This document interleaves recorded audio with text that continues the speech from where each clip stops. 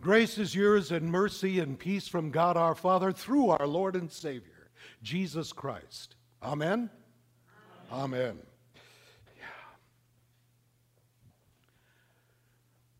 I don't want to belabor the obvious, but we're getting ready for Christmas. Yeah, the Advent wreath is in place, and I was really, really pleased. 13 years I was in Southwest Missouri just before coming here, and every Advent Sunday, the elders would say, which candle do we light this week? And 3 different people checked with me about, now you know it's the one right across from the pink candle, right? Yeah, that's right. The pink candle gets lit on the 3rd Sunday of Advent. That's right. Sometimes we never get beyond 3 Sundays. And look at all of this. But then again, you didn't even have to come to church to be aware of this.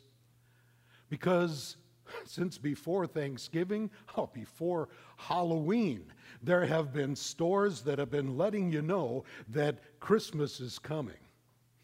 And the news and the internet and mailers in the mailbox, all of them let you know that the most important thing about Thanksgiving is it's the day just before Black Friday.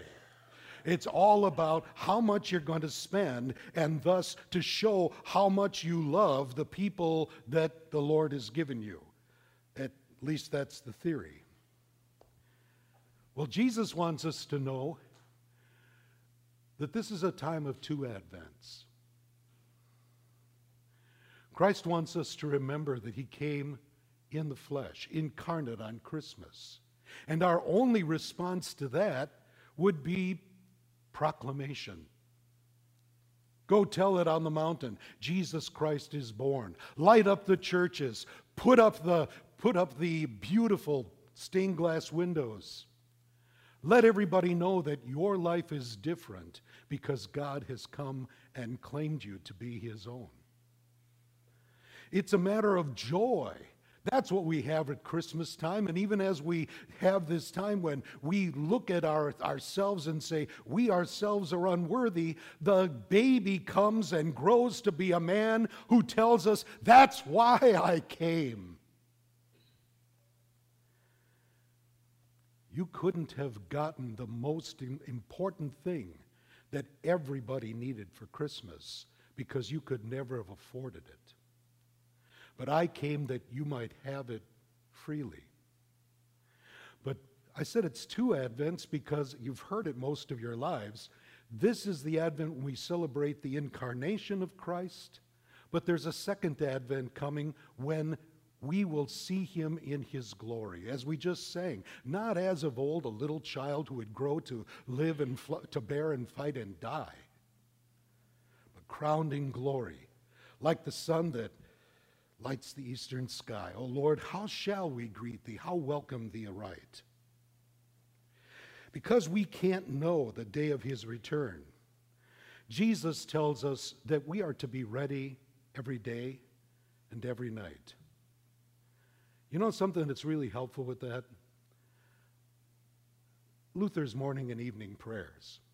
They're not scripture, but they've been part of my regular routine for I don't know how many years. Because every night I ask for forgiveness of all my sins. I thank God for everything that he has done for me. And I commend my life to him.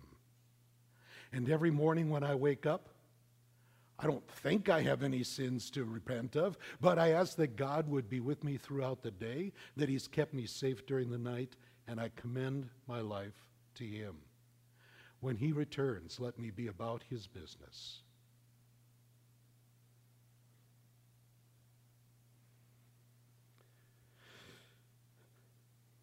Now, some people think, okay, so you say that we've been deluged by people trying to get us ready for Christmas and Black Friday and all the rest of it for weeks now already.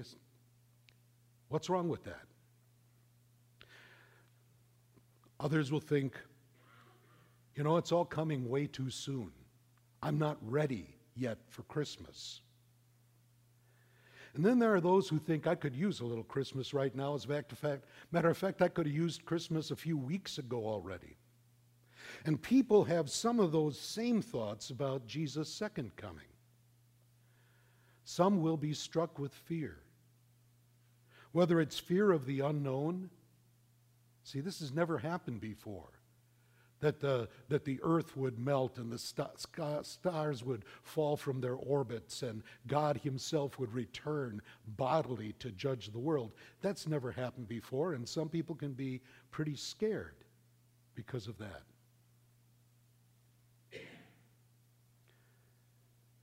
Some people might be afraid of facing God's judgment.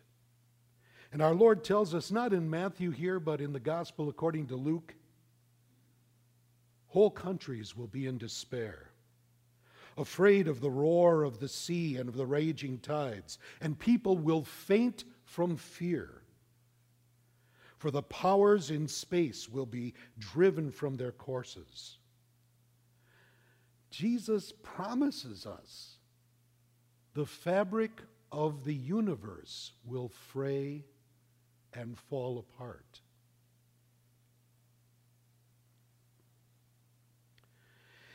Its orderly functioning will fail. And there'll be no possible way to get back to business as usual. It's going to be terrifying for those who have no hope beyond the status quo, who've built their future on the hope that every tomorrow will be just like today.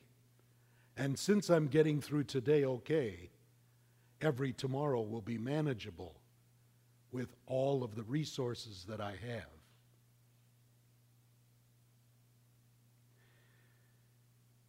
If there is no hope beyond the status quo, if they've built their ideas around this rather than on the promises of God, it's going to be terrifying. God, who set the rules for the orderly running of the universe, can suspend those rules temporarily or forever. I believe that each one of the miracles is a temporary suspension of the orderly chemical and physical expectations we should have of the universe. Well, one day, God will discard those guidelines altogether and take you to a place of glory unimaginable. Right now, we have to acknowledge that the sea does not engulf us. Lake Michigan doesn't come swarming over us, sweeping over us, because long ago God set the limits and said to the sea, "Thus far and no farther. Here shall thy proud waves halt." The stars and the planets keep to their orbital paths because God likes it that way. But one day, He's going to let it all loose. And the cynics and the skeptics will have to admit that the orderly running of the universe was not proof that there is no need for God, but rather is one of His most spectacular gifts. Now, even some Christians may think of that day and tremble, unsure whether they'll be able to stand before God at the last judgment. They need to be reminded that salvation is something they don't have to shop for, because Jesus has already bought it for them. It doesn't matter a bit how many shopping days are left until Jesus returns, for there's nothing left for you to buy. Not that you could have afforded what you need anyway. And there are other ways we can compare getting ready for Jesus' first and second coming. Some people will be so lost in the trappings and the decorations of Christmas that the birthday boy Jesus will be hidden behind a wall of presents and parties, a wall mortared with obligations and bombarded with expectations. and with music so insistent that no one would even hear the baby cry. Many greet Christmas with anxiety, filled with worries about family and finance and whether everything will work out to make this a nice Christmas. Anybody here grow up with siblings? I did. Okay. I also grew up with a mother and a father. And here's what would happen. When we were growing up, I was the oldest, and I have a sister and a brother. And every now and then, we didn't exactly agree on how everything should be apportioned, especially the rights to the television. And that meant that there would be some disagreement. And now and then we also didn't snap to when we were told this is what we all need to be doing to get ready for the whole family coming over. My parents were part of those that fled to the suburbs and bought an acre and a third out on the Milwaukee County line, just across the street from Waukesha County. And a whole family would always gather out there. Every summer they would gather out there because we had this huge yard we could play softball in and throw the frisbee and such. And for some reason they'd also come every Christmas, even though on that lot stood this tiny little house. And we'd all jam in this tiny little house, but every part of that house had to be ready. And if we were not cooperating, then my mother would say, "Well, Merry Christmas!" Trying to make us all feel guilty. And my youngest brother, who has no fear, would say, "And a Happy New Year."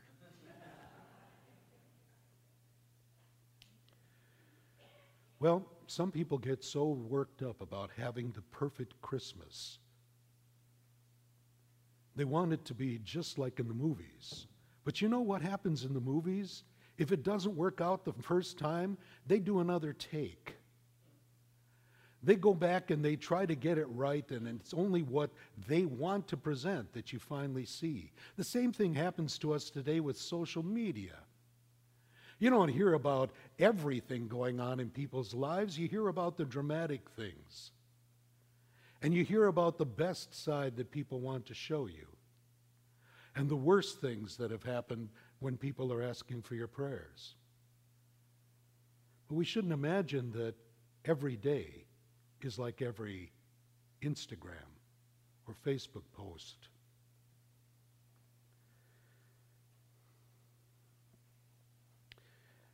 People are filled with worries about whether everything will work out to make it the perfect Christmas. And there are some who will greet Christmas with fear. Those who have recently been left alone and don't want to face Christmas alone. Or those who know every holiday provides an excuse for immoderate drinking. Or those who fear facing the unresolved conflicts or past hurts or family feuding which crashed their every recent get-together. But obviously, the most appropriate reaction to Christmas is joy. By His grace, God gives us the person of faith. Let me try that again. One day, these cataracts will be gone. This is not that day. By His grace, God gives the person of faith vision. How ironic is that? Vision beyond all the sweet baby pictures and the ironic singing of the Mormon Tabernacle Choir. So that we might see not just a manger, but a cross and an empty tomb and a throne. Instead of seeing the ads and the decorations and the gauche displays as proof of how crass and commercial people can be, why don't we see them as a gift?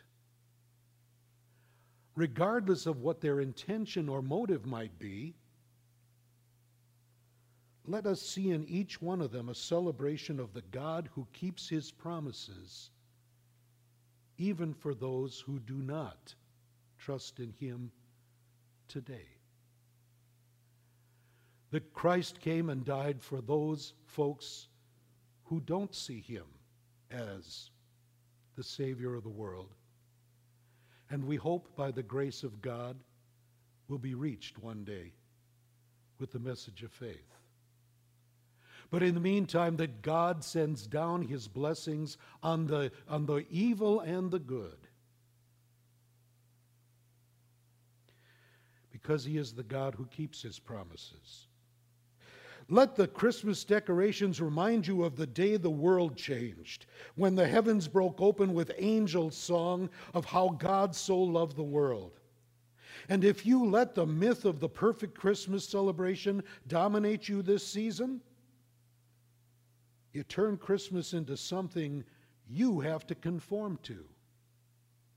In other words, you take the day of pure gospel and turn it into constricting law.